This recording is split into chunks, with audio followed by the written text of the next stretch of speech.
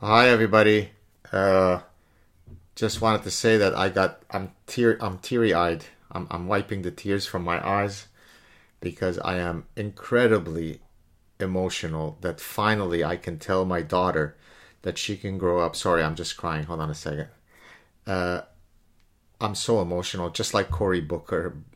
I mean, my daughter can now, you know, be a Supreme Court judge because look, we're people of color from the Middle East, and now that we have someone who's also a person of color, a woman of color in the U.S. Supreme Court, now my daughter can hope to one day reach these heights. Until we had someone, that had the right skin you, I told her you can't be what you want to be. You're constrained by your skin you, even though she's much lighter than the latest justice.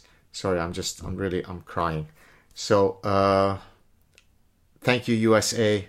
You've made it possible for all people, but most importantly for Cory Booker and myself to say, yes, we've made it, we've arrived. This is what's important. Immutable traits is what we need in a society rooted in individual dignity. Thank you, USA.